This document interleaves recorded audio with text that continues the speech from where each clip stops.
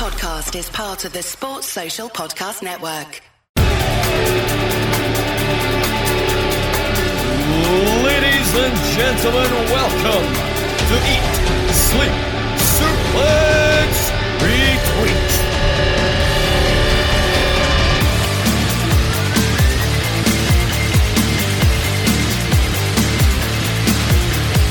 So it appears Stephen Wilson has finally snapped. He's left me in charge of the show this week, ladies and gentlemen. Welcome, I'm David Campbell. Welcome to the Season 2 review of Netflix Glow, the gorgeous ladies of wrestling. As always, this podcast is sponsored by Patio Town.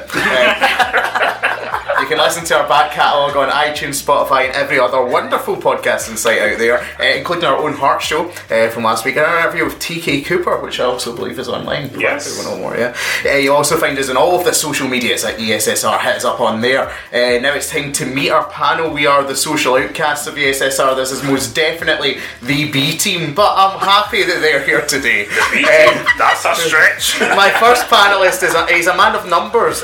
42, the amount of eliminations Kane has in a Royal Rumble. 90, the amount of pay-per-view matches Kofi Kingston has had. 56, the amount of pay-per-view matches he thought Kofi Kingston had. But with all that said, there is only one. Scott McLeod. How's it going, Scott? How are you? Doing very well, thank you. And I think the B stands for best. The best team, exactly. I like it. You've got your slur there. You're very comfortable. Yep. What flavour is it you're sporting today? Was it apple orchard and white grape? Only the best for our panel. Like next, it's a panelist I'm very fond of indeed. Everyone says nasty things. In these intros, I like to be nice. She puts the wine in Wine Lover, and she puts the fun, laughter, and joy in all of our hearts. All right, she is the queen of the Goatdom and Nikki Bella's #1 fan / stalker / restraining order recipient. It is Stacey Smith. How are you? I'm very well. How are you, David? Do you know what? I would say I'm chicken cracking dandies. I am absolutely buzzing to be on this show. I must say, I think that's the nicest and truest intro I've ever got on this podcast. I'm looking at the end of your awards. The nicest intro I should be a shoe-in for at this point. And introducing, possibly, in the history of ESSR, it'd be hard to find a panellist who knows less about wrestling than Andy Mitchell, but I think we've done it here. She is a film and television studies student at Glasgow University, bringing her analytical mind to us today to talk about Glow. It's Camille Holland. How are you? Hello, I'm good, David. I'm excited to be here to give my input on wrestling with no background knowledge except from Glow. Aye. Netflix only. That's not the original. Welcome to the party. I actually love that. I'm here to party with the slur. Yes, and much better than Andy Mitchell, like I said again. And finally, in every way. A man whose alcohol tolerance is that weak he got steaming off a slur a couple of weeks ago. He seems to have a strange obsession with spit roasting goats, which has led me to seek legal action to assure my protection. He is the producer / seducer with a cable package so big it includes KDTV. It's Kwaku Haji. Welcome to the show, Kwaku. How are you?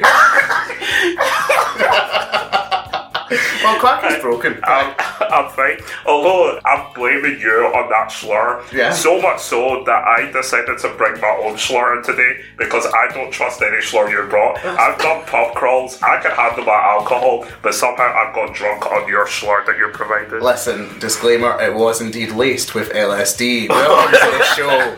Explains a lot. Now listen, we're here to talk about Glow, the gorgeous ladies of wrestling. Netflix produced show. Came out a couple of years ago. We've already reviewed season 1, but I just wanted to leave us off with where we left off with that show. Scott, season 1 ended, we had the pilot shot, and Welfare Queen was the champion at the end of that season. My lady. Yeah, where were you expecting it to go? So that was a good ending. Did you expect it to come back for season 2? And did season 2 sort of meet your expectations where you expected it to go? I loved season 2 when it first came out, but I think I loved it more the first time I watched season 2. I think the first time I binge watched the episodes in closer order because I was anticipating and waiting for it to come out. But I did get what I was hoping for, in that they focus a lot more on the wrestling. They showed them they're shooting a full series now in this series, and we get to see more of them in the ring. And the story that Sam said that he had in mind when he had Welfare Queen win, like the story is in the chase. Mm-hmm. Definitely. And Stacey, 10 Emmy nominations for season 1, along with a lot of other awards. We've talked about this in the past. It's unusual to see a wrestling-based show receive this sort of mainstream love and critical response. Like, what's your attitude been to Glow? Is it a higher level than any other wrestling-based show or content we've seen before?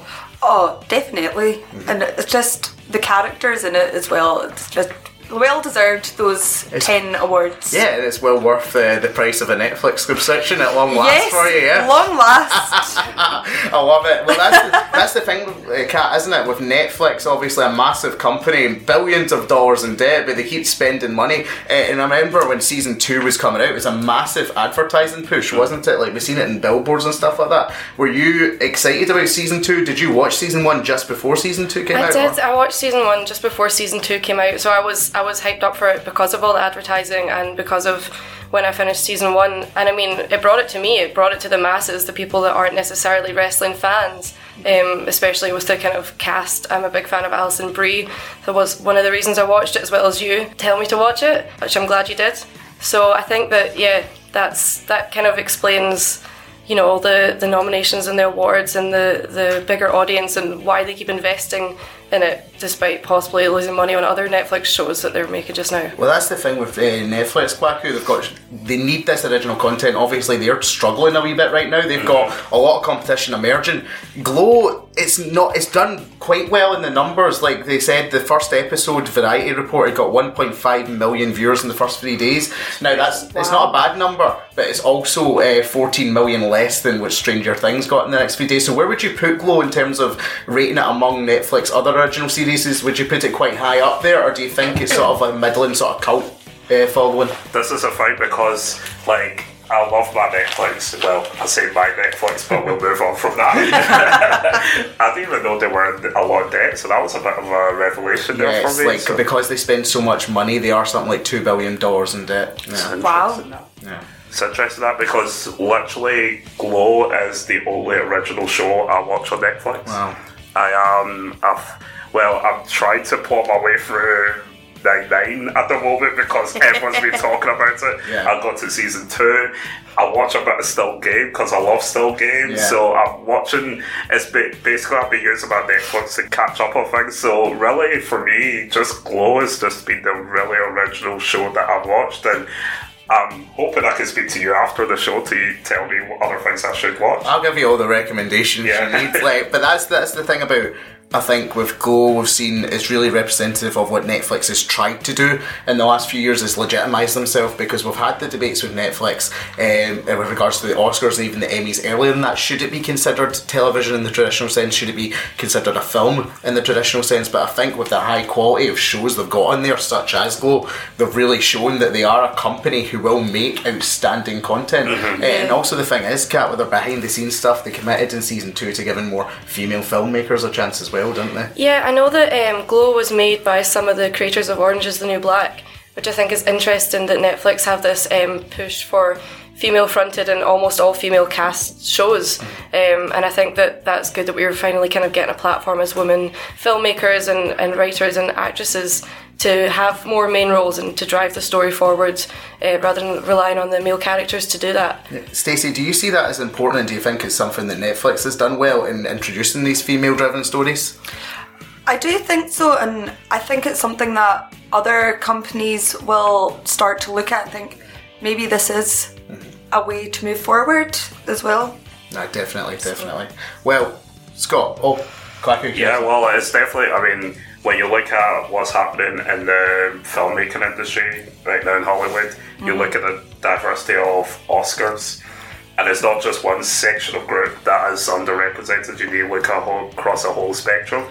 So it's quite bold, and it's weird that you have to say it's bold in the 21st century. That's bold, but that's the thing. That's what we're living in at the moment. Totally. And to move on from this, like Big Scott, we see it. Like, it reflects itself in the show, like where women are in the 1980s when this show is being made compared to where they are now. Like, there has been a progression. We just need to see it more. Yeah, and like we say about the people behind it being involved in Orange is the Black, you really see that because it has a similar dynamic. It's a mainly female ensemble cast, all these different characters. You have your main people, you've got a lot of great supporting characters, and with Orange is the Black, I believe it's in its final season, and hopefully they keep pushing go and they can have a few more seasons. That's going to kind of almost take the place of that, because Orange is the New Black was one of the first original shows they really pushed at the start of Netflix. Definitely Orange is the New Black, like we're saying, like probably did start that trend, and I think we're going to move on now to talk about, because I think you're right, like what makes this show so successful for me and why I keep watching it is the vastity of characters, not just our main characters who we'll focus on in this first part, but also the supporting characters that sort of colour the world around them. I first want to start with who is undoubtedly the main character of the show, and that is Ruth, played by Alison Brie. Her wrestling persona is Zoya the Destroyer. However, she also plays her twin Olga, who's a real big fan of her. I'm a big fan of Olga. Yes, This is Olga, not Zoya. I like America. What do you think? I'm made of ruble. I travel by goat. I'm sorry for the bad Russian accents in advance that will happen on this show. Scott, we'll come back to you. Obviously, Ruth coming out of season 1. Yeah. She did realise that dream. She did have an arc of like being a part of something important for the first time, and we see that with the first episode in season 2. She goes off and she wants to help Sam as much as possible, and she makes that intro sequence. Yeah. That shows where she is as a character and who she is as a character. But what did you make of the way she was treated in that first episode by Sam? He's obviously not happy with her for doing that. Yeah, he's clearly like he's essentially just trying to keep them all at arm's length. It's his show, he's the director, but we see in the first episode of the first season, she's always just a bit parts. Like she was reading this long script on, so she was maybe read like one line. So she's wanting to be involved, and like she said, like this is the one thing that was mine. The one thing I didn't have a career much like Debbie did. She was a big star, and she wants to be involved, so she decides to take it on herself and show that she is valuable. So she takes everybody and the camera guy, and they go she seems so she wants to show that she can be creative and a big part of this, and Sam also takes it out on her and other people. Aye, definitely. And also, wait, we talk about that. This was mine, not yours, Stacey. We see at the end of that first episode, Ruth gets shut out of the room that she's worked so hard to get in by Debbie. The symbolism of her closing the door in her face, and you just can feel her heart aching. Did you feel really sorry for Ruth in that moment? I did. I think it's just how much she'd put into it and everything, and then it just feels like she's just getting it thrown back in her face kind of thing. And because there was a big power dynamic between Debbie and Ruth as well, so it kind of felt as though Debbie was trying to get one up on her as well. So you did feel sorry. I did feel sorry for Ruth. Totally, but I think it was a wise decision, because Ruth had sort of risen from the depths of getting discovered to have that affair with Mark in season 1 to a high point at the end of that season 2, tear her back down a wee bit. And Kat, that's really her journey in this season, isn't it? To try and get back to the place where she was and trying to make this show succeed despite everyone seeming to be against her and try to push her down. As well as that, there's a focus on her friendship with Debbie. She obviously tries really hard to make it up to her, and despite Debbie shutting her out and all the things that she does to her throughout the season, she still is trying to be her friend again and make up for what she's done. I think that she is pushed down, she's kept down as a kind of wannabe actress rather than just an actress. She's been in Hollywood for a long time and not really got much to do, but I think that it's interesting. Yeah, definitely. And we talk about that as well, Kwaku, with Ruth. The third episode, we see the PSA about teen pregnancy that the Glow guys do, and we see the friction between Debbie and Ruth play out in a really interesting way there, because at first you're not sure. Debbie asks her to stay behind and help with the PSA. Is this a show of respect? Is this Debbie accepting the bridges being mended? But then we get the last line of that episode where sorry, you missed your date with Russell. Like, that just sort of sums up the way their relationship is. I know, it's just weird, and the weird thing about it is, like, I've done a previous radio show before where we talked about cheating, and we were talking about why do people cheat and all the babs, and we read all the articles basically saying this bad doing that, and then I found myself feeling sorry for Ruth, and it's because she was like basically sacrificing her own happiness because she didn't want to flaunt her happiness in front of Debbie as well. And when this thing that came to the head, and it was when Debbie finally revealed to Ruth that she was getting a divorce, and it crushed her. Yeah, and it's one of those ones that's what I love about this show, is because Ruth is our hero and Debbie essentially is like our who's meant to be the antagonist of the show. They've sort of reversed those roles, but they're both really, really extremely rich and complex characters. But I think one of the best things with that is Ruth knows after that third episode, Scott, that Debbie is having it out for her. Debbie is still not forgiven her. But after the match with Debbie and Welfare Queen goes awry, Ruth is the one to save the day again. Like, she's the brightest spark in the room. That kidnapping angle, a work of genius, surely. It just goes to show that she's always thinking about the show first. It's not just about her, it's about the whole thing. And the thing with Debbie is, everybody says a lot of negative things about her, but like, we're going into season 2 the first time, I thought, like, let's just give Debbie the benefit of the doubt. Like, I know she's been through a lot, and then the third episode I'm like, no, you're a horrible person. Definitely. And that's like definitely Ruth's arc for the first 4 episodes is still seeking that redemption for Sam, for what like he might feel is sort of trying to undermine or seeking the redemption from Debbie still. But then things take a turn in episode 5, Stacey, and there's like no easy way to talk about a topic like this. Ruth goes to have a conversation with Tom Grant at the head of the network, where she brings a meeting. It turns out it's in the hotel room. Glenn's there, someone she trusts. However, it quickly becomes clear that Glenn has helped set up this whole thing, and she's sexually assaulted by Tom Grant in the hotel room. It takes an extremely dark turn, and she tells Debbie about it, and Debbie responds that she's an idiot and she should have handled the situation better, and immediately blames her.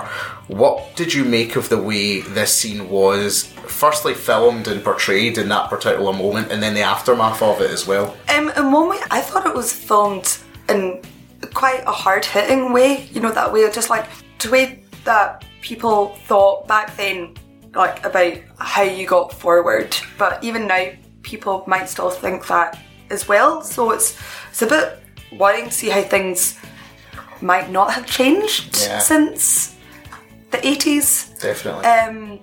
But I think just the contrast between how Debbie reacted to it to how Sam reacted to it was like night and day. It's very interesting. Mm-hmm. I mean, it's a topic that's so relevant these days, especially with the #MeToo movement, and like there's 2 sides of this that I've looked at it.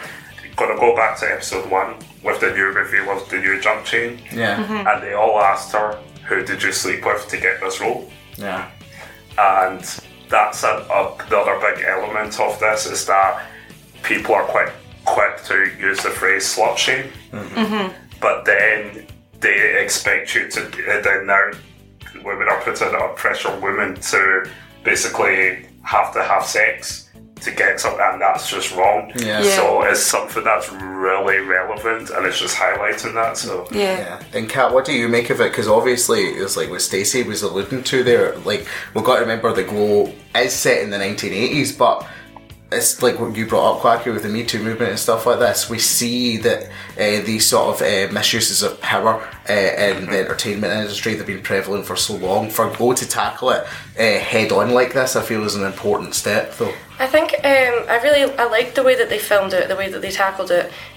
You know, the start of the scene was like full of hope and excited for a business meeting with someone, and you can see her face change as she realises what this really is. You know, she's in the hotel room rather than the restaurant, but you know, Glenn's there, so she's still okay, but once he leaves, you know, she gets progressively more uncomfortable and, you know, doesn't want to confront him and tries to do what she feels is the best option, which is to run away, which I think that most people would have done in that situation, except, back then especially, women had to sleep with people to get to a top position. And we know that with all the things that have like come out about, you know, Hollywood.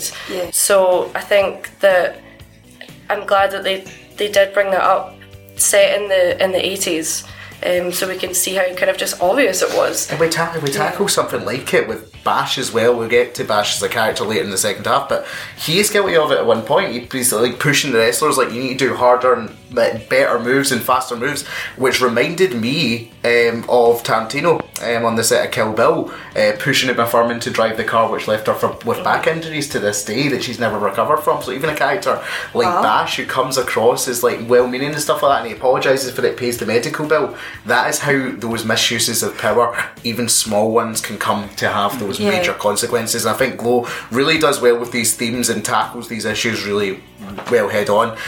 Ruth, after this ordeal, Kwaku, she does make up in a way with the two people she's been butting heads with. She goes to see Sam's beautiful rom-com, Gina the Machina. Which I don't know the plot. Like, the mind boggles at what Gina's true nature is. I have always thought that she's some sort of cannibalistic predator herself, but we'll have to see. I've not seen the movie. Maybe she's the meat grinder. Maybe she is the meat grinder. That's all we saw of it. Yeah. Makes up with Sam in the car, and he admits he's just an insecure old man, and they do have that tender moment. Yeah. And then she wakes up with Debbie as well, but not before Debbie breaks her ankle on a coke. Which I'm still raging about, by the way. Cocaine binge, and I am still raging about that. But yeah, like that whole waking up bit, and also the thing that I did like is that Sam kind of said he didn't try on with you and stuff. He's like, oh, that guy's I'd forgotten what insult he called Tom Grant. He's a sleazeball, I think it was. Yeah, he's a sleazeball, that's what he said. Yeah. I know. It's quite funny that it's Sam that comes to her rescuing that from. Yeah. And the best bit about that is when his response to it, he goes to the guy's parking spot, smashes it up, and then Glenn just looks at him and goes, he annoys a lot of people. Could have been anyone. And Sam just gets his car, throws the crowbar bit in the back, and drives away. But that's the thing, by the end of episode 7, Scott, we see how respected Ruth is. Because despite the fact that Ruth came in known as the homewrecker, you know what I mean, that was her original gimmick back at the start of season 1. We see how the girls treat her in the hospital. They're all there to visit her. They all don't want to leave. Russell's there, Sam's there, Bash is there. All the girls are there, and that's a really nice moment to see just how loved Ruth is for the effort and the dedication and enthusiasm that she has. Yeah, because it goes to show like the whole ensemble cast that over the time, them putting the show together, they've all become friends. Like they didn't know each other. Like a lot of them, like early season 1, they were always butting heads, and they still occasionally do in season 2, but they're all there when one of them needs them. Yeah, definitely. It's like a family sort of dynamic that all of them had, and I like that that we got to see those small moments. My favourite one is that everyone's trying to do like something entertaining with Ruth in that hospital room, and it's Melrose is just doing one of those quizzes from the magazine, and like no one's getting a word in apart from her. It's just like, that doesn't make sense. It's brilliant. I love that. Then we get into episode 9. Alright, now this is where I think that we see Ruth's arc for the next season come up, because I think we're going to see a love triangle now with Ruth, Russell and Sam, because Sam's wife shows up, Ruth's in the middle of it, and they end up attending through a sequence of events the school disco. Yeah. And Sammy, he tries a wee kiss. Stacey, I'm going to ask you right now, much back with the Twilight series in the early 2010s, are you Team Russell or are you Team Sam Sylvia? Where are you going with this? I think I'm going to go Team Sam. Yeah, I think so. It's like the battle of the Tashes. You could see his attraction to her growing throughout the season, and I think they'd be a nice match. Let's take a vote. Who's all Team Sam? Oh, definitely Team Sam. Me. Do you, Kwaku? I'm Team Russell. I'm undecided. Oh, I could give you countless reasons why you should be Sam. I mean, one main thing, Justine likes her, so she'll listen to her. that's also true. The stepmother. I would argue that it seems to be not a forced relationship, but just a man and a woman that spend a lot of time together, they work together, he respects her, she respects him, and he's finally like, is this what it's like to be with someone you respect? It would be a bit cliched storytelling wise, but I get what you mean. Yeah, it would just be like, oh, okay, men and women can't hang out, they have to date, that's it. That's fair. Set of the show. I didn't think of it that way. I mean, Russell seems fine with his Borat tash and all that, but I mean, Sam is brash as he can be and not always likeable. He expresses himself. He's grown to respect Ruth. He clearly still cares about her. I mean, and he's clearly got a bit better tash. I mean, Silver Fox and everything. I think we should set Scott up with Sam. There's the next article for ESSR's website, Stephen. Scott has 10 reasons why Ruth and Sam should end up together. We're going to end Ruth's arc here with you, Kat. Ends up co-director of the show Glow and ends up getting the crown before taking the show. The show is a success and it's going to Vegas. Was this just the best ending for Ruth? When Starship's seminal classic Nothing's Going to Stop Us Now plays in the background. It's the best ending of a TV show ever, people. I was inspired for weeks. I don't think I stopped listening to. I had to check into rehab like just to stop myself in the middle of a conversation, just bursting out. Then they say you were crazy. I put nothing in that slur description. So what do you think? A good ending for Ruth in this season? I think she saves the day, and that's kind of what she wanted to do. She wanted, she wasn't like power hungry. She just wanted something that she could call her own and to be part of something, and she is. I'm not sure how I feel about the show going to Vegas, because I don't really know what that means for the show. I mean, I suppose it's better than being aired at 2 a.m. Yeah. But I think just her on the zip wire, just coming into the ring, it was spectacular. Really, it was something. I genuinely think that WWE should take some from some inspiration. Yeah. So we're going to move on from Ruth. Great character, really nice character. But we're going to talk about something a bit more controversial, Kwaku. Yeah. Last time you were the only panelist here. The last time we talked about Glow with me, I wasn't a fan of Debbie. I laid it into her a bit hard, talked about how much she annoyed me. However, season 2, she's shown to be more of a complex character, hasn't she? A wee bit. Mm-hmm. Yeah. She shows herself to be more of how the Welsh say 100. Look it up on Wikipedia. So yes, she basically, actually do Google that, it's quite funny. Or ask your Alexa or whatever AI thing, bad thing. I'm definitely not drunk on the slur.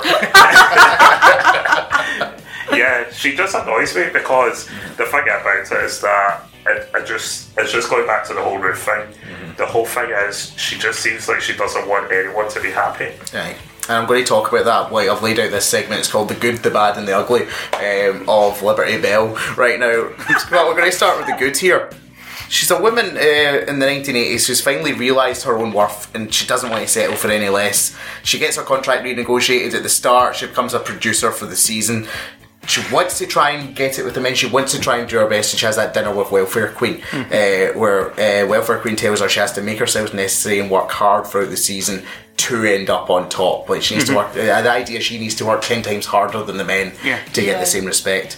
And we see in the final episode, she solves the problem with Carmen's brother in the finale. So she's like becoming that boss and not having to ask permission. Do you think that is like the best part of Debbie's character?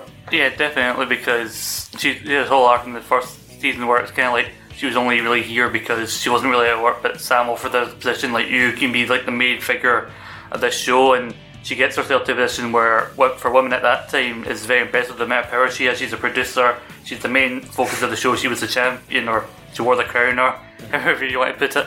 I think it's just the way she goes about herself and talks to other people, especially Ruth, is what puts the audience off her.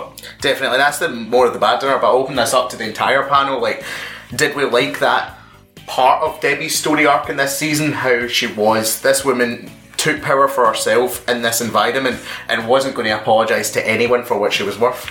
I liked that. I think it was just, she felt as though her world, well, what I got from her world was kind of like falling down around her. So she was putting all of her energy into her work and trying to make herself be the best that she could be in her work. Yeah.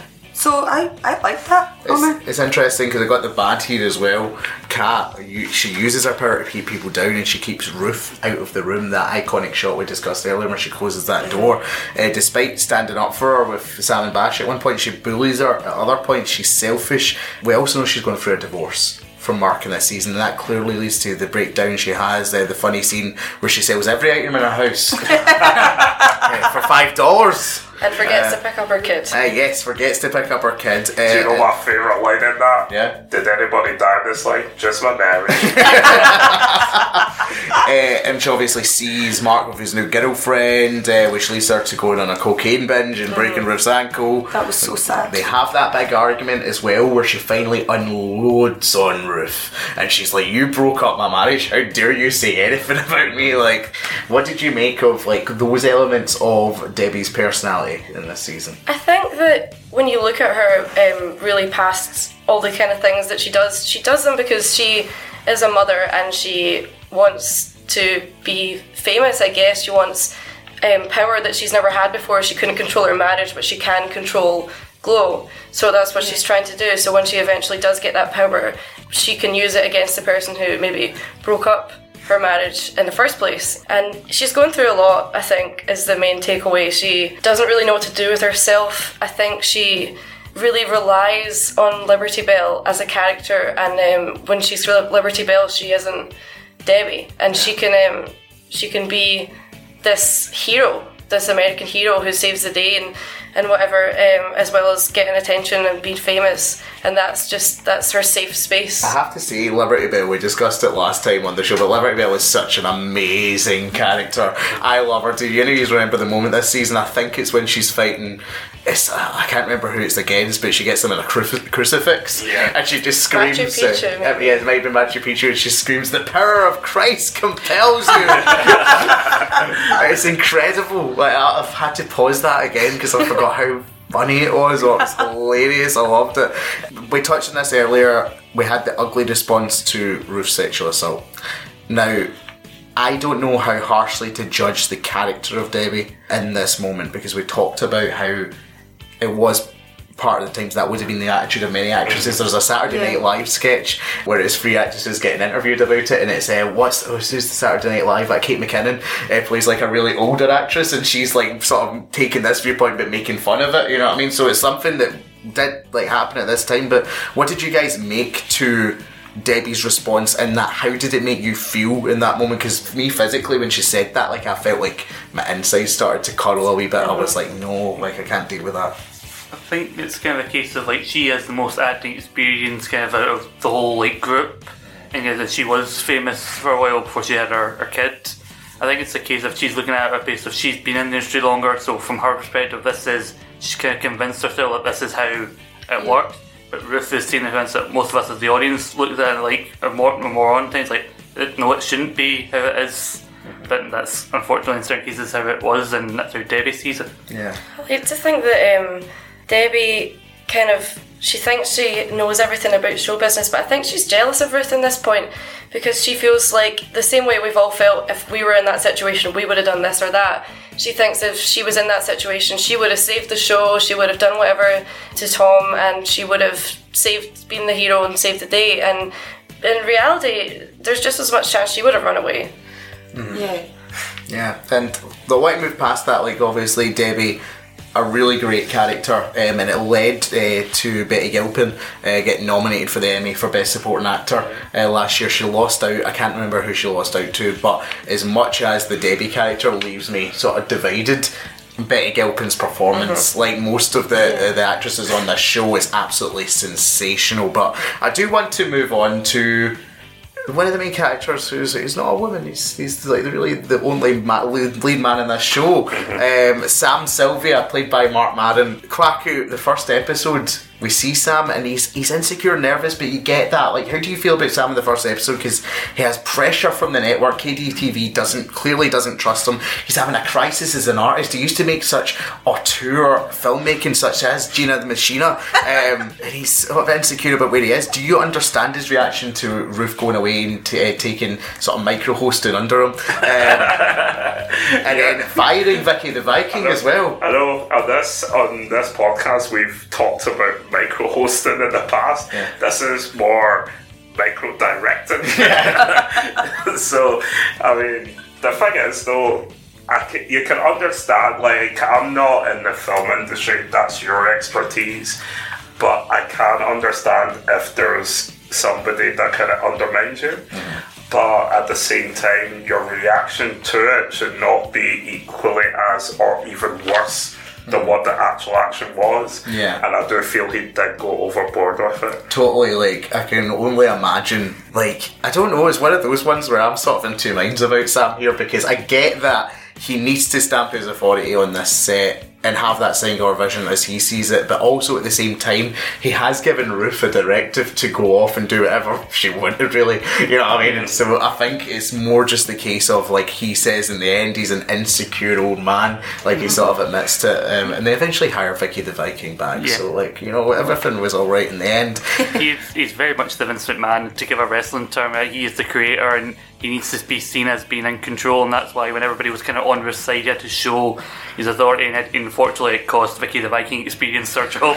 Do you think Vince does this to Triple H? Do you think this is why he punishes the NXT guys who come up? Like, this is like the same sort of technique. I mean, if you try and work out Vince, you'll be here all Scott. all year. The animosity to Ruth continues into the film festival with, of course, our favourite film, Gina Machina. He says in Insecure Man, he's kinder to Ruth at that point. He smashed the window when he finds out about the assault. And he becomes a better director and a better person. Do you think that'll continue with Sam going into season 3? The last thing that I'd want is to see him regress from and have the same story play out again. But you can maybe see it with him going to Vegas. Yeah, it really depends how his relationship with Ruth develops, because you can tell he cares about her, but how is this going to affect her? Is them working in Vegas and Russell's not there? Is he going to tell her that he feels a certain way about her? And I feel if Ruth doesn't feel the same way about him, he might start to regress back to where he was before. And Stacey, what is a father without a child? Just a person. Alright? And we can see that his relationship with Justine in this season. He's trying to form a bond, and he grows from a sort of father who's like, yeah, do whatever you want, to someone who's going to take control by the end of the season. Obviously the mother comes and basically says, look, this isn't fatherhood, you need to take responsibility here and you need to do the right thing. What did you make of Sam and Justine's relationship in this season? Well, I think it all started kind of changing like after the film festival, when Ruth kind of got him to be more like, you're a good director, see, you've got fans here, and Justine obviously brought all of her friends along to see him. And I think then that's when he was just like, right, I am a good director, so now it's time for me to improve in other parts of my life. So that's when I feel he started being a better father, a better boss, just a better everything, a better person. It was really a Scrooge McDuck moment with Sam Sylvia here, because Ruth was the person to just change him. Kat, I'm going to ask you this, quite an open question. I'm sorry to fire this at you. Pick your favourite Sam moment from season 2. Any lines or anything like that he says? I know mine personally is when it's like they're storming into KTTV. It's like, should we not like have arranged a meeting? It's like, no, that would defeat the purpose of storming. That's a good one. I think watching him smash the car up is really funny. That whole situation of just could have been anyone. It's just when he gets out, like, because he doesn't hesitate. It's clear he knows what he's doing. He's just like goes, and there's such purpose and those strikes to the windshield is so incredible. Sam really warmed to him as a character as the season progresses. I think Mark Maron delivers a terrific performance, like they all do. Guys, just to wrap up part 1, if you had to pick a winner, real life triple threat match between Zoya the Destroyer, Liberty Bell and director Sam Sylvia, who is winning that triple threat? I'm gonna say it's gotta be Liberty Bell. She's the one that's got the psychology to break them down. And the power of Christ. I mean, you can. I don't think people have tried to beat that for thousands of years. Yeah. I think Ruth could just break them down by just wear them down emotionally. Just, please let me do this, and then just they'll be like, okay, fine. Guys, anything else? I'm gonna go with Zoya. I'm going for Olga. Twin magic. Zoya rolls out Zolt. Olga rolls in. Especially now she's had her leg deformity removed. Or has she? We don't know how Olga's story's played out. I know how this is going to play out, guys. We're all going to get in our goats and we're going to travel into part 2. Alright, we're going to talk about all of the other supporting characters in Glow and wrap up how influential has Glow actually been in getting new wrestling fans. Maybe something Kat can inform us of. So guys, we'll see you in part 2. Wrestling has more than one royal family. Hey guys, this is Brandy Rhodes, and you are listening to Eat, Sleep, Suplex, Retweet. 1, 2, 3. Oh, fuck. It's out of film. Ladies, exciting stuff. Feels a little different around here. And we got a few men in the gym finally. Woo! Hubba hubba. All right, don't distract them. They have work to do. I'm excited. Aren't you excited? My costume still smells like beer and racism. Was I supposed to wash these? Did you have a good break? Yeah. She's getting divorced. It's complicated. Usually you do a lot better job of keeping your weird friendship stuff out of the ring. Just hope she can keep up. You're on that show, right? Glow, welfare queen. What'd you call my mom? It's a wrestling show. I'm not the only offensive character. Everyone's offensive. We have fans. I mean, the girls get letters. There's weirdos waiting outside for them. Wait. You're my favorite. I can see that. We're gonna be canceled. I can't believe this. I think this might have something to do with me. That is how this business works. It shouldn't be that way. They gave a men's wrestling show our slot. So you just let them do whatever they want? Fuck no. Fuck no. What are we gonna do about it? I say we do whatever the hell we want to do. Set the weirdos free and see what happens. If you want to be respected, you gotta make yourself useful. I know what I'm worth, and I'm not apologizing to anyone. Everything is gonna be hard. I forgot to pick up my son at daycare today. I don't want to make this show that big. Who's ready to do this? Look, I know this is gonna be hard. But I believe in miracles, and we are going to make this miracle happen. We are the gorgeous ladies of wrestling!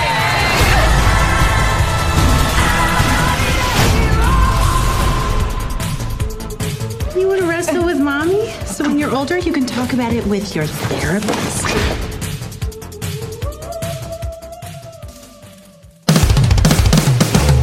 This is the best, the beautiful, the only Emily Hayden, and you're listening to Eat, Sleep, Suplex, Retweet.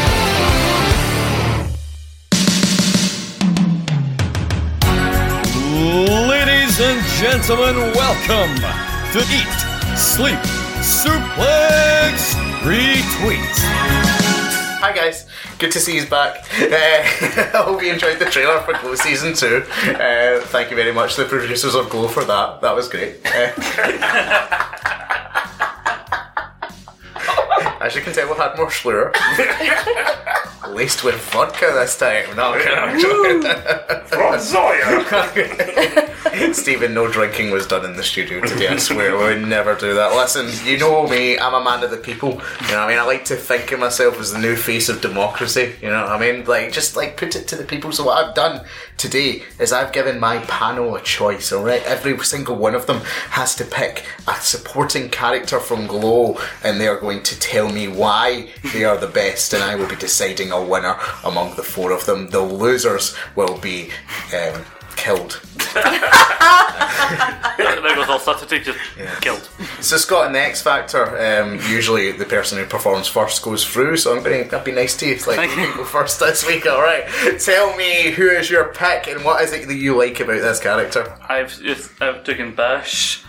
He's kind of the producer. He was originally the guy getting the funding behind it in the first season, and part of the reason is really the way he reacts around and the ideas comes like just like he looks like any of us if we ever got in control of our own wrestling show, we got to put our own show, like this is what we want, like the way he got so excited about helping with our characters in the first season, like he just seems like so like the way he and Sam try to work together because they're just so polar opposites, like he's all optimistic about it and Sam is like just so bitter at times, like, and he's like, oh, we were trying to help the idea of your audition first, and if your match is good enough you get on the show. But when we were talking about incentive, well, I was going to say a cash prize, but we can't afford that. And then he's like, can we be safer with the wrestling? I can only afford 2 more people getting injured. Definitely. When he has to pay Ruth's medical bill. And that's one of the things, like, a lot of people, when it comes to, like, film and television and stuff, they always question, like, what does a producer actually do? But it does, like, widely differ. Like, I mean, no offence, Quacky. I mean, no offence. I'm going to come at you next. You are a producer yourself, you know? I hope. Do you relate to Bash in this? Yes, especially when people criticise and stuff like that. As well as I'm not too prejudiced, but I mean, obviously, what he did was quite a good wee thing. Yeah. Especially because I believe they don't really have an NHS over there, do they? They definitely do not, and what you're referring to is they did pay for all of Ruth's expenses out of guilt for her getting injured. I can say as a man who lived in America for 4 months, getting run over or your leg broken was my biggest fear when I was there. I didn't go outside most days because I just didn't want to get injured. I think if I broke my leg, I would have like put it together back myself. Just like, I'm fine. Absolutely sound. Going to a pub with a safety helmet and bubble wrap as your jumper or something. But, yeah, and that's the thing Stacey's got touched on. It is really Bash's relationship with Sam that defines him throughout the season. Why is it you think that those two work so well together? Because they're total polar opposites. Obviously, Sam is like the down one, always putting down on people and things, and Bash is the happy-go-lucky one, and yeah, so they work well together. Opposites, but they work well together. Opposites attract, and obviously Bash is played by Chris Lowell. I've not really seen him in much else, truth be told, but his main arc throughout this season really is looking for Florian, who's his butler, his childhood friend, is what is openly stated. However, we all know, reading between the lines, that they are partnered together as a couple, and he goes looking for Florian. And I think Chris Lowell's acting in this season, portraying Bash as a closeted gay man, is absolutely fantastic, especially that scene where he goes into the gay club for the first time. And it's something myself, as openly bisexual, I can say when you first enter that world, like, it's hard, like, to sort of adjust to seeing this stuff for the first time. But Kat, do you think Bash portrays that moment like really, really well? I think it's definitely an accurate portrayal of what it was like in the 80s, especially when you can be as open about things like your sexuality. I know it is hard to like get to terms with it by yourself. Never mind the judgment of the public in 1980s America, especially. And I think his acting is great in that, particularly the scene where he's sitting next to the pool and he kind of just breaks down and cries.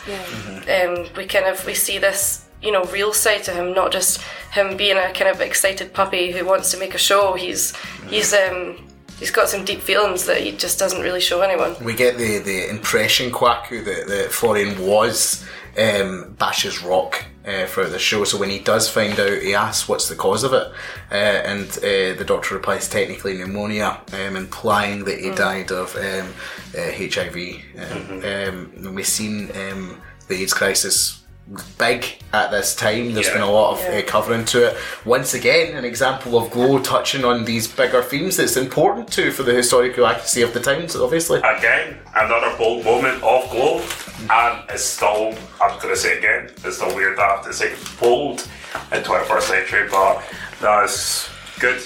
It's good that they're obviously they've got their comedy aspect of what they're doing, which is fantastic. It's entertaining and we love it, but I like how they're really touching on what was such taboo to talk about in those times, especially something that was so prevalent then, and it still is now. It's still there's still a huge stigma. I mean, you still need to have a special day or a special month just to raise awareness of it, so it just shows you we've still got a long way to go. And we see the resolution to that particular storyline as Bash ends up marrying Kate Nash's Britannica at the end of the season. Stacey, you seem to think that Carmen Machu Picchu is in love. I'm not so sure if she is in love with Bash or not. Like, I don't know if I'm being the same. She feels something towards him. And you see it when they're in the gay club.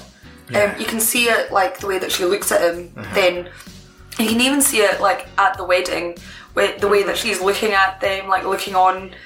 What I was getting from it was like she was like, "Why can't that be me?"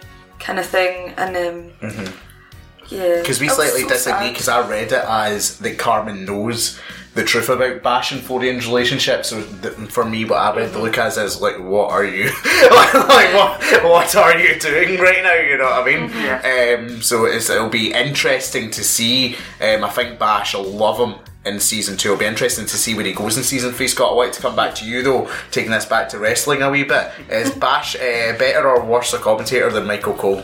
I think he's better, I think, probably, for what he has to do. Considering he's doing it by himself, he's Joey Styles in it. He is the Joey Styles of the Glow universe, isn't he? He's a man wearing many hats. He's the producer, he's trying to find the money, he's the announcer, he has to play the human version of Britannica's mannequin. Yeah, in one bit. Thomas, it's fantastic. What's your favourite line of his commentary? I think I'm going to end up stealing one of Stacey's ones, and I'm sorry, but it's just too good. What is a mother without child. It's the person. I'm getting it away before Stacey hits me. Stacey, do you have That wasn't anyone? my favourite one. Oh. My favourite one was a good mannequin is hard to find. Also, I love the camera cuts to killing myself laughing. The camera cuts to him and goes, when she's talking about Thomas, and when he says Thomas, he just looked in the camera and winks like the audience, like, you know, I'm the same guy doing this, and like, you aren't stupid. My favourite one was one of the Toxic Twins eliminates the other from the Battle Royal, and he was like, ozone is exercise, then nuclear option. To go back to the thing with Carmen, like, you don't really know. Like, hopefully they explore that more in season 2. That's what, because Bash said a interesting arc through season 2, and hopefully we have a more interesting one in season 3, because you don't really sure what the relationship is, because like they teased it in season 1 because Machu Picchu has that panic attack before our first match, and Bash is the one to go out and help her through it. Definitely. So you know they are close, but the nature of how close they are is a mystery. And like I said, Bash did an interesting arc because like he's been the guy behind trying to help everybody, but like he first encouraged them to go hard, and then he realises like when they get into it, that's not what we need to do, and he's trying to find the money, and he's looking for Florian, and he ends up having that chat with his mother's butler, and I can't remember the name of the character, but I just recognise the actor as Kevin, Captain Raymond Holt's husband from Brooklyn Nine-Nine. So he was! Also like, the demon in the Good Place as well. I've not seen that yet. I need to get round to it. That's great. Yeah, very existential. About Ted Danson. I just seen him like, Kevin, fight Bash in for a plain stone. Where's the cummerbund, Kevin? Cheddar. We don't fight for cummerbunds, we fight for crowns here as well. Now listen, like I have to go to Kwaku next. I have to go to Kwaku because I'm really excited to talk about this character, because Welfare Queen didn't have too much to do in season 1. Welfare Queen just right up to the end when she kind of stole the crown. Yeah, like she stole the crown, but that was like the first real sort of progression we got from her. Welfare Queen / Tammy, played by Kaya Stevens, otherwise known to many of you listening to this as the legendary knockout from TNA Awesome Kong, multiple time women's champion wherever she's went in the world. Kwaku, Welfare Queen's your pick. Yes. Take it away. Fed on government cheese. I love that line. I love that line. So yeah, I mean, it was really episode 4 that we really got to see behind the Welfare Queen, and we see how proud she is of like her son's going to Stanford, which is a big university. It's like the equivalent of going to Strathclyde University in Glasgow. Anyway. Maybe. Sorry, I had to dig that out. You had to give a Glasgow uni ticket. Yeah, I had to. So yeah, she takes her son, and it's then revealed that she hasn't actually told her son what she does, which is quite a big secret to hold, especially as it's on TV and stuff. And what kind of comes to light is when she's dropping the son off or meeting the son at the university, and something comes up and it's recognising her, and it's saying some of the slurs that they say to Welfare Queen, and he's like, "Will you say to my mother?" kind of thing. And it kind of catches him off guard, and he agrees to go and see him that. Well, he doesn't agree, he demands to go and see her in a match, and she was going to try to shelter him from it because she didn't know how he was going to react. And then it was, she actually lost the match to Liberty Bell. Yeah. Which I was gutted about. Especially with what Liberty Bell was shouting at her after it as well. So. Get a job. Well, that's the political nature of the 1980s America, and even the UK. Like, you had Reagan as the reigning president over there. We had Thatcherism. In Britain, like, it was very much like the enemy is the spongers of the state, and so like from a modern perspective, we know obviously it's more complicated than that. They try to portray it as a black and white issue on the show, obviously, but like obviously, like, you wouldn't have known who Kaya Stevens was really before the show. This is her first acting credit ever. Like, what impressed you most about her portrayal as Tammy, the Welfare Queen? I think what really hit me was when she's standing in the ring and she's lost that match, and she's getting shouted at to get a job, and she's got an entry-level job, and we know from her dinner with Debbie that she had worked all these jobs for years and years to make enough money to support her son, and she's also the same as Debbie, a mother who's just trying to do her best. and it was really heartbreaking to see her kind of look into his eyes. I would never have known that she wasn't an actress before this. I think it was really impressive how she did that, just how she portrayed that emotion, and I think a lot of people could probably relate to that back then or even now, that racist stereotypes as well, just they're still prevalent here, but I think especially then, I know wrestling is often built on stereotypes, but that's something I've learned through Glow. That's another conversation yeah. for another day. See, I don't know these things, but yeah, I think that it did tackle because they're all stereotypes, but no one seems to really mind apart from Welfare Queen and Beirut. They're the only ones that seem to really have a problem with it, because I think they're the only ones that experience the same judgment outside of their wrestling. It definitely is something that what I found really interesting. It was a conversation that Cody said he had with Brandy before the launch of AEW, and Cody said to Brandy, "I don't see colour," and Brandy said back to him, "Well, you don't see my struggle." Then and that made him think about it. It's the sort of same thing here with Welfare Queen. Like Sam and the people who gave her that character might not think of the implications of it, but she's had to fight against all those things and society and the stigma behind it. You know what I mean? So that's what's interesting to me, and it goes back to something we're talking about, the mainstream media show, the difference between a wrestler becoming an action star and becoming a great actress. And Kaya Stevens, for me, is 100% in that actress bracket. You know what I mean? Stacey, the relationship between Tammy and Debbie in this season, that one conversation you have at dinner, that really intrigued me. I thought it was a wonderful scene. What did you make of it? Oh, I thought it was lovely. I was like, oh. And then and then it just shows that how far it's went as well. Like, we're sitting on the bus at the end, and Debbie puts her hand back and she puts her hand on. I was like, oh. Yeah. So I'm looking forward to seeing how that friendship goes in the next season. It's wonderful. So, I honestly could sit here and sing our praises all day, because I think it's extremely hard to make that transition, as we've discussed in past shows. Scott, what about you? What's your approach to Welfare Queen in this season? Obviously, she's at fault for them losing sponsorship as well. Like, even the in-ring work with her and Debbie, you can see that she has more wrestling training than the other actresses. Yeah, I mean, it's hard. Like, you never know when a wrestler transitions from wrestling to acting. You never know how it's going to work out. Especially, we didn't really know her acting range, because her role stereotypically with Awesome Kong was that she was built as a monster, so she didn't get a chance to talk a lot. Yeah. But then she just knocks it out of the park here, and we get this insight into who she is. And I remember talking to All Elite, she showed up and I audibly shouted out, "It's the Welfare Queen!" That's how I see her. See, when she showed up at Double or Nothing, I imagine she'd come out as the Welfare Queen. That would have been insane. I remember thinking, like, she was Awesome Kong, we also have Asha Kong on the card, and thinking, like, I think I had to do a black junk chain, Chola junk chain thing where lose the least town winner keeps the Kong name. Yeah, definitely. Something has to give. Cody's listening, book that now. I just, honestly, like I say, I could sing her praises all day. I think she is wonderful in this season, but I'll give her this. Her son's a brat, though. I was about to say, no. Her son is Mad Dog from Riverdale, so you bite your tongue, Quacko, son, alright. I think her best line, the whole thing, is when she tried to justify her character to her son, like, "I'm not the only offensive character, they're all offensive." Yeah. Is this Mr. and Mrs. Sanford? Yeah, that's exactly who it is. Oh.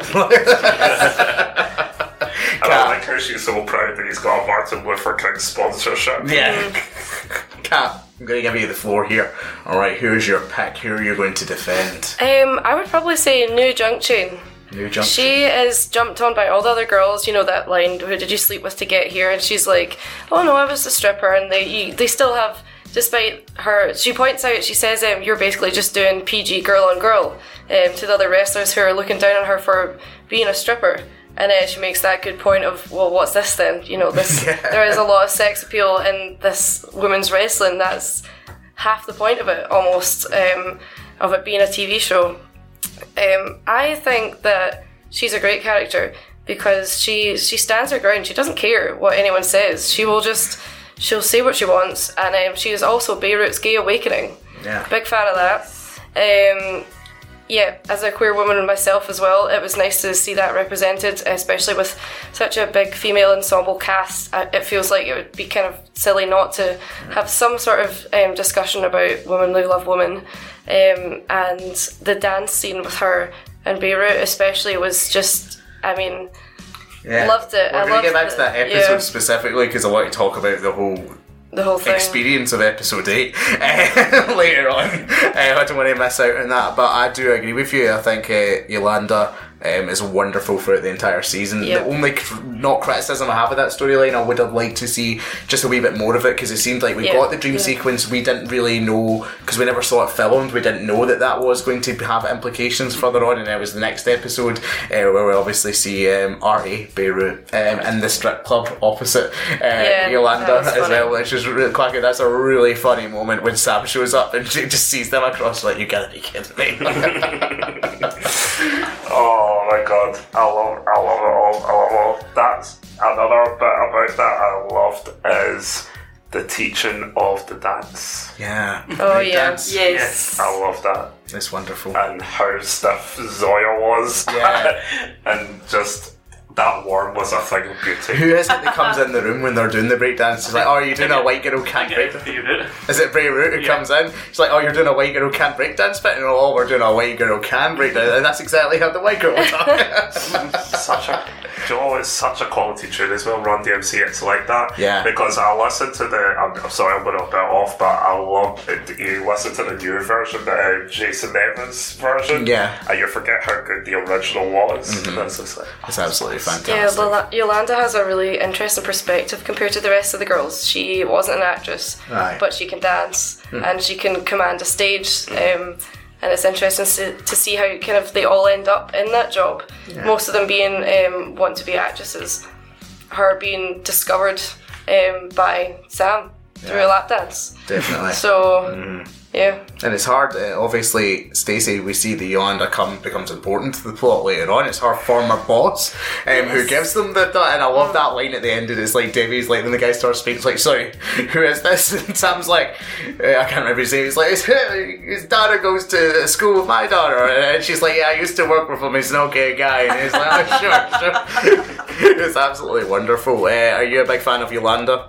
I am. Like Quacky said, her teaching Ruth the dance, that was one of the funniest things I've seen. It's absolutely hilarious. Especially when they're in the ring and Zoya's just going, oh!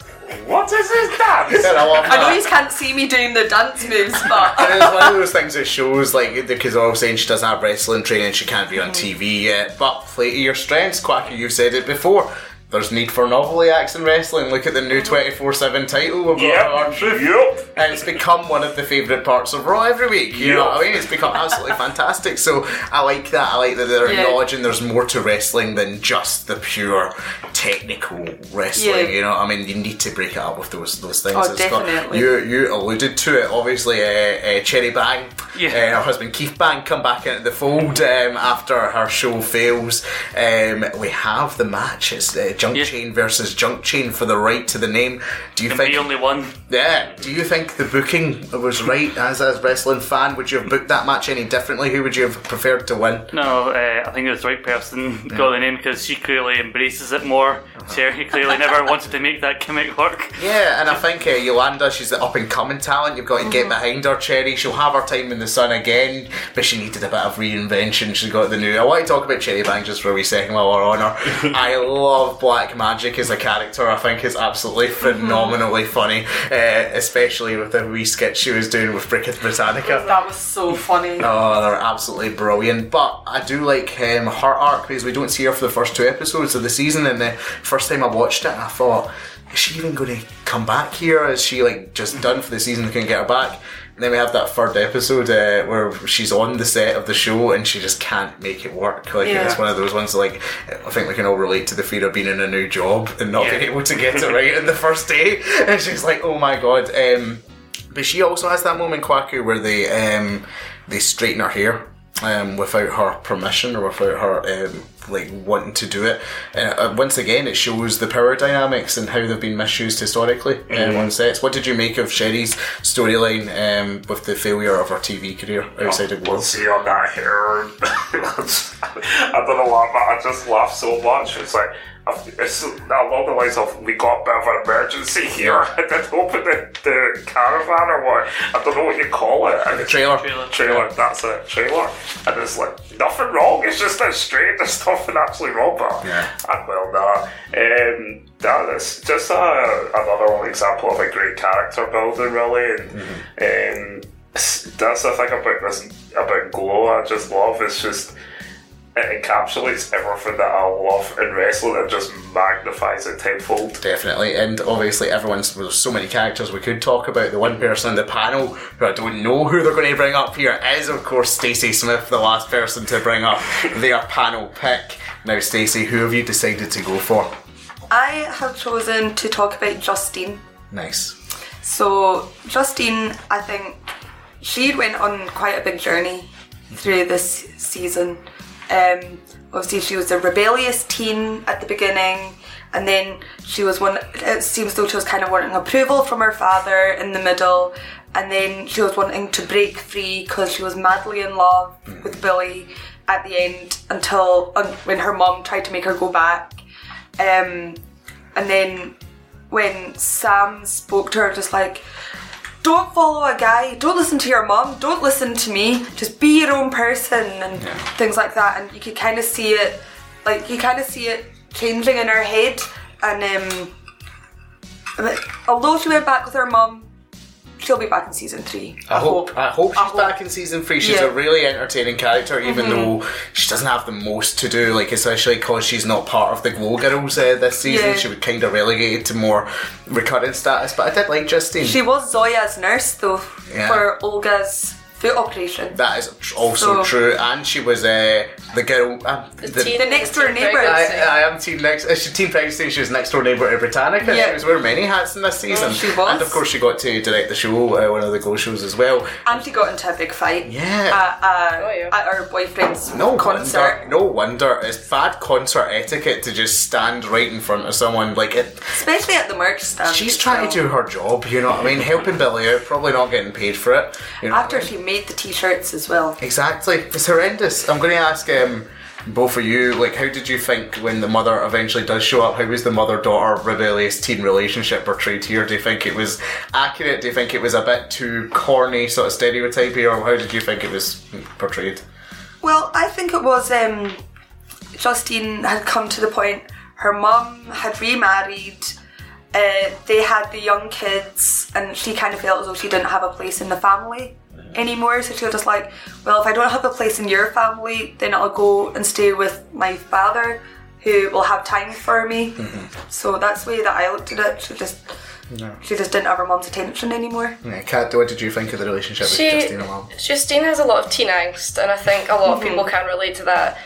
She doesn't know what she's doing really, and she's just realising that there's this whole world out there of show business and her father, and she can travel across the country. Maybe, I don't know, I've had arguments with my mum like that, but maybe not quite as, not about the same things, but that kind of just like, but I'm right, just let me do this. I know what I'm doing, I'm 16, mum. So it's very like, I think a lot of girls can relate to that relationship, and especially without her getting that attention that she used to get, and she's just pissed off at her mum really. She's pissed off, and she thinks, she needs to do something with it. And that's what she does with it. She argues with her mum and she acts in Glow. I have to say, Scott, do you think that Justine running off with Billy to New York is a TV show you would have wanted to see? Obviously, where do you stand with Justine? Do you want to see her back in season 3? And what's the status of Billy at this point? Is he still doing the pizza rounds? Will we never see him again? I don't really care about Billy's face. I do like when she asks the order pizza, Sam goes, yeah, and she goes for the phone and goes, not from Billy. But yeah, I just want to mention this earlier when we talked about Sam, like, it was kind of surprising he was the voice of the reason when Ruth mentioned the guy coming on here, and then he had another similar moment to that where he told Justine, like, it doesn't matter what I think or what your mum thinks or what everybody else thinks, what do you want to do? And just casually goes, I'm going to go tell Bill I can't go, and then Kiz just goes, and I'm going to go smoke pot in the parking lot. Yeah, and one of the most telling things for me, Quacko, about the relationship and how much love Justine has for her father Sam is when we do get to the film festival of the banned horror movies. And what was the name of the festival? Can anyone remember? It's I'm with the band. I'm with the band. Band spelled BANNED. It was great. I loved that poster. And we find out she obviously sleeps in, unfortunately, for the event, but we find out she's wrangled some people to go and support Sam. She's got all her AV club to go. She's the one that got Ruth to go. Whereas it's beautiful to see that sort of father-daughter relationship on the show, isn't it? Yeah, it is indeed. Oh, Chloe's amazing, isn't it? As we're talking here, and I'm just like, there's so much in this show. Yeah. And do you know what else about it? I'll announce a winner in a wee second, don't you worry, people. You're on the edge of your seat right now. Are we on deck? But I do like Glow because of how it's in half an hour format. I love that about it because it's so much more digestible. And a lot of people, and this is what I find WWE, like especially, could take this as an example. Got half an hour episodes, 10 episodes each, and it doesn't feel as though there's anything empty in any of them. Everything has a purpose, and the story is told in such a tight and satisfying way that they even have time for a very silly episode that we're going to talk about in a wee second. It was absolutely phenomenal. Guys, I have to announce Quacko Raji is the winner of that segment there. I just can't see past Awesome Calm, Tammy. Absolutely phenomenal character, and I hope to see more from her, especially because it's her first acting performance. I have to give it to her. I have to say, other shouts for me personally, Melrose always provides the entertainment. Yes. What did we think? Who is in the right here? A vote from the panel. Is Melrose right to claim the jacket because she didn't get to sleep with the guy, or is it Jenny's jacket for the deed that Jenny committed to get it? She lost it fair and square. It's Jenny's jacket. Do you want I help you? You give me the jacket. She held her. She gets the jacket. Yeah, exactly. I don't know. It's the thing is, Quacko, you know, Melrose, she's a woman. She loves drugs and robots. She loves giving out drugs in hospitals. You know what I mean? Absolutely phenomenal. Drugs and robots go hand in hand, apparently. And by far the best singer of the team. And on an ensemble that features Kate Nash, Melrose manages to stand head and shoulders above the rest. Melrose is sex, drugs and rock and roll. That's she really what she is. I think she'll shine in Vegas. I've got a prediction that Melrose is going to leave. That's my prediction for season 3. You can roll back the tape, Quacko, when this eventually happens. What I love about that whole charity single thing, they were singing, it's a they're singing against kidnapping of people, and yet the kidnapper is a monster. That's what I was thinking as well. Right, we're just going to get into it. Episode 8, and we're going to start with the charity set, because this is honestly... I watched this the first time and I was binging so the first time I watched this episode was like 2 in the morning and I was already drifting to sleep, and I remember thinking to myself, like, this can't be real. Like, I've had some sort of hallucination. This is a sleep. I've had too much slur. I've become obsessed with the ESSR title too much. I'm starting to have delusions. I just had to turn it off the first time. I can't deal with this at this time in the morning. It was like some sort of weird fever dream. Honestly, it is genius. It's just amazing. Favourite segment of that episode though, Carmen is sitting by the pool with the rest of the baby faces, and they sit up like, what can we do to help Liberty Bell? And she's like, I know. But then they're all there.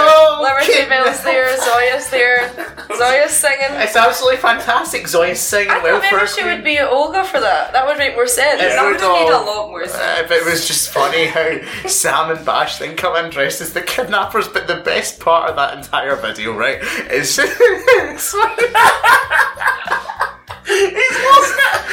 Sheila the She-Wolf. She's sitting in the piano and she has her glasses on and she's just ad-libbing like, oh, kidnap. I like when she throws in a line, they say, go and do something else, and she's like go for a run, and she just throws that in. She's like, yeah, don't kidnap, just go for a run instead. That is the obvious choice. Honestly, like, if that was released as a charity single, I would buy it.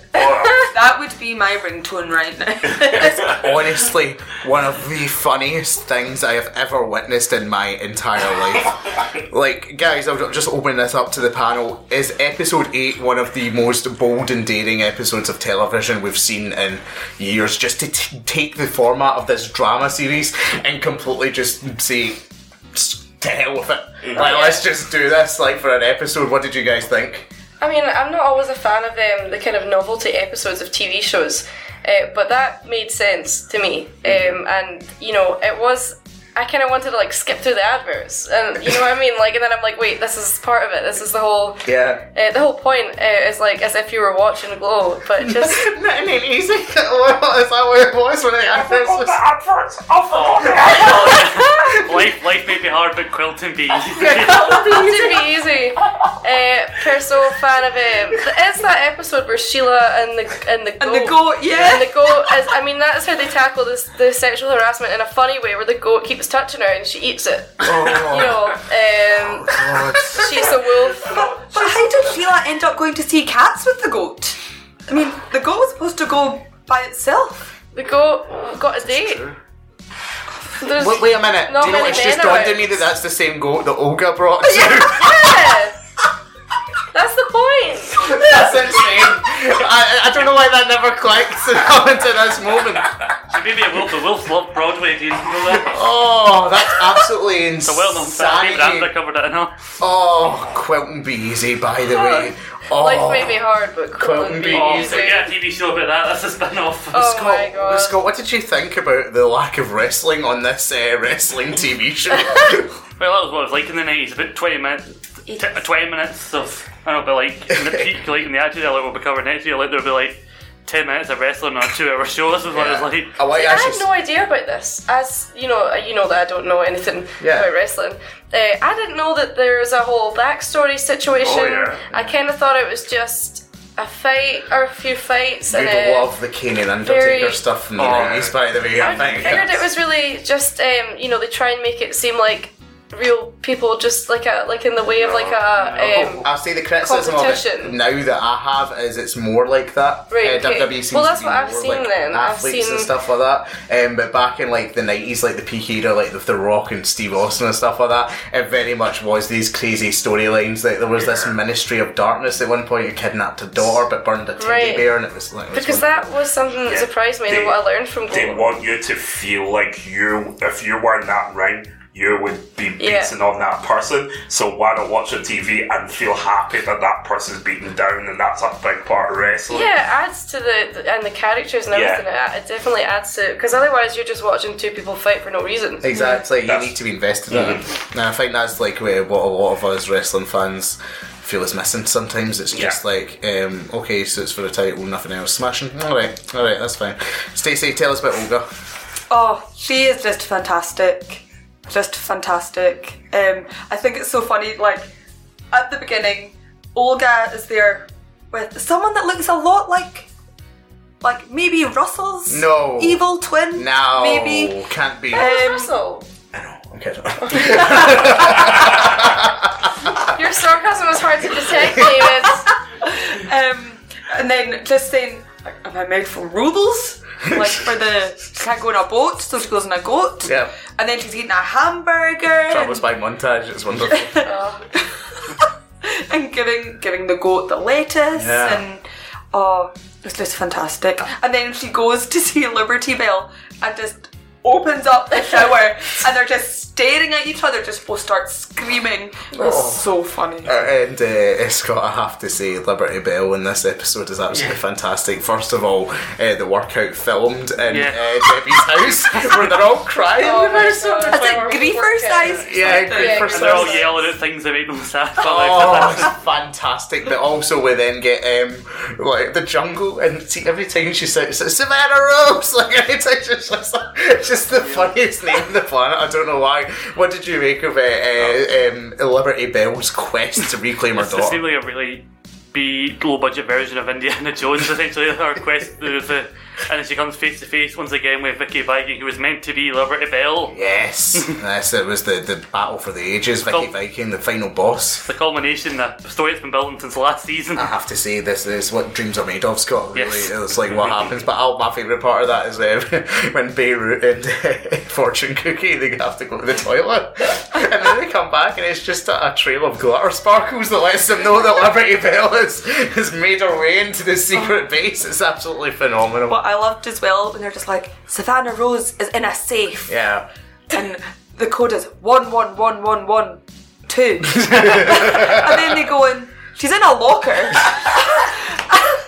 And Liberty Bell almost forgets the combination. Yeah, she's saying it. Can't figure out how many ones. Oh, I can't even. I have to say, before Stephen Wilson listens to this and mails me angrily in the next couple of days, we have to talk about the transformation. Rest in peace to the Beatdown Biddies. They had a good run. What was it? Acid on their faces? Two of my favourite characters in the show, but I have to say the Toxic Twins, as far as gimmick replacements go, not too shabby. They did quite well. I always find those two really entertaining whenever they show up. Like, they're just like, they're always into it. They're just like, yeah, like, here we go. I was doing an electric guitar for the benefits of those at home. Listeners to Entertainment Audio. Like, listen, a couple final questions before we wrap this up here today. I wanted to turn to Kat specifically, because we've talked about the last podcast, how Glow had the potential as a wrestling show to convert new fans to wrestling and get them more interested in wrestling. Now, we have someone here today, and Kat, who's openly said she is a Glow fan. However, she is not a wrestling fan. She knows little about wrestling. So I'm going to ask the question to you, Kat, quite simply. Has it made you more inclined to go and check out some stuff about professional wrestling? It has. It's made me kind of intrigued, especially to see more of this kind of crazy 80s big hair and spandex, wrestling. And I kind of now want to see how wrestling, specifically women's wrestling, has changed and what it is now, because I don't know what it is now, really. I see the occasional social media kind of, what we're saying about the backstories of the characters, the kind of trash talking each other on social media. I've seen that a couple times, but again, I didn't really know the context for any of this. But I mean, I know that I will be watching every single episode of Glow that they make. I'm invested in the characters and their wrestling personas. We've got the promotion for you. Yeah. Fierce Females. Oh. Yes. That's Glasgow. In Glasgow itself. We're going to get you down there. Get Kat training. Get in there. I could be a wrestler. You could do it. Kat could do it. I could do it. That'd be absolutely fantastic. Take someone down. We'll talk after and the show. And I'll look stylish. I've already forced Andy into training to become a wrestler, and now I'm doing the same guy. It's like a disease. I can't stop myself. I'm sorry. Guilty as charged. Anyway. I'll bring the hairspray. I'm going to go around the panel one by one here. Alright, starting with Kwaku. I want you to make one prediction for Glow Season 3. Oh. I'll go with mine first. Go for it. Alright, just to give you a wee bit of time.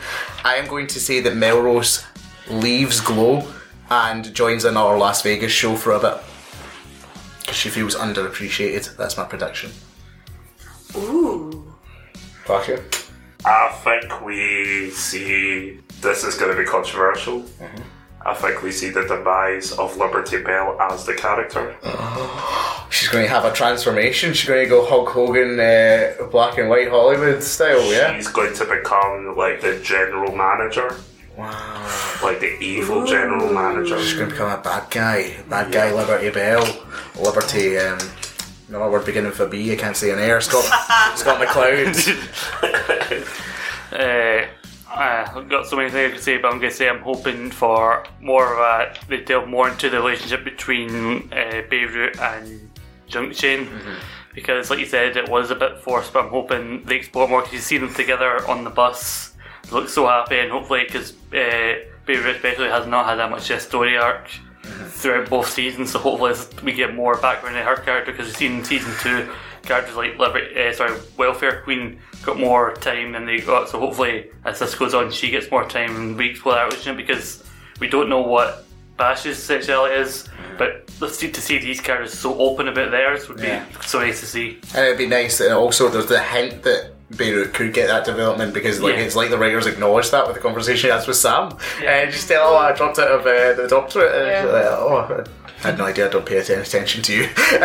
Stacey, what about yourself? A prediction for season 3 of Glow? Has to be Carmen and Bash. Has to be. Yeah. Yeah. And it's not going to happen. But I'd rather it be with Carmen than with Rhonda. He'll end up with... And then Rhonda's already got her green card. He doesn't need him anymore. That's true. That is true. I don't know how the legality of that works. If any lawyers out there, please feel free to email us in to the ESSR team and let us know what is the legality behind that. Or if not that, then I would like to see Liberty Bell, so Debbie's and Welfare Queen's friendship. develop. I like that. Yeah. I like that one personally, Kat. I think as just as a small prediction, I think we'll probably see Sheila without all the makeup and the costume, because we did get a brief glimpse of that, but that might be in season 1. We see that really briefly, but also as a prediction / just kind of general hope, the same with Beirut and Junk Chain. I think, in quite a lot of shows and movies, the lesbian arc ends up miserable. The ending is always bad with a lot of queer characters, but I would just like to see them be happy and just prosper together, and get Beirut to kind of figure out how she feels and her sexuality, and because Junk Chain's pretty secure in hers. Listen, I think what we can gather from this conversation today, Glow is an absolutely entertaining show to watch, but it's a show that also isn't afraid to tackle the bigger issues as well, and that first entertainment product out there about wrestling, in terms of a drama, because it takes wrestling as the centrepiece, but it explores other themes and interesting characters around that, which for me as a wrestling fan, it's a product that I'm actually proud to say I really, really enjoy. And thank you all for being here today, my fabulous panel of Scott McLeod, Stacey Smith, Kat Mulholland, and the producer of the show. Producers do very important things. I wasn't talking to Quacky earlier. I was not saying that. Alright. I'm still not forgiving you. Guys, next time that you listen to us, it will be epic. The Attitude Era quiz with the ESSR title on the line. I know one man very excited for it is Scott McLeod. He's had a tough time with that David Hockney the last 2 quizzes, and he's not here anymore. He's not here this time. Scott, your path is clear, and you know what, we've had our history. I wish you all the best of luck. Let's not pretend that David will be on a satellite phone from America.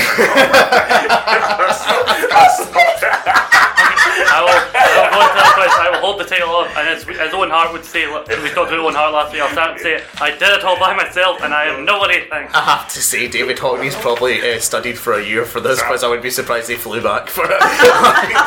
Or we walk in the studio and there's some hologram lights coming out as David Hockney. Welcome.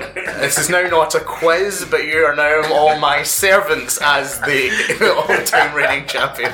Ladies and gentlemen, thank you very much for listening. Enjoy the Attitude Era quiz next week. I've been David Campbell, and I say to you, goodbye.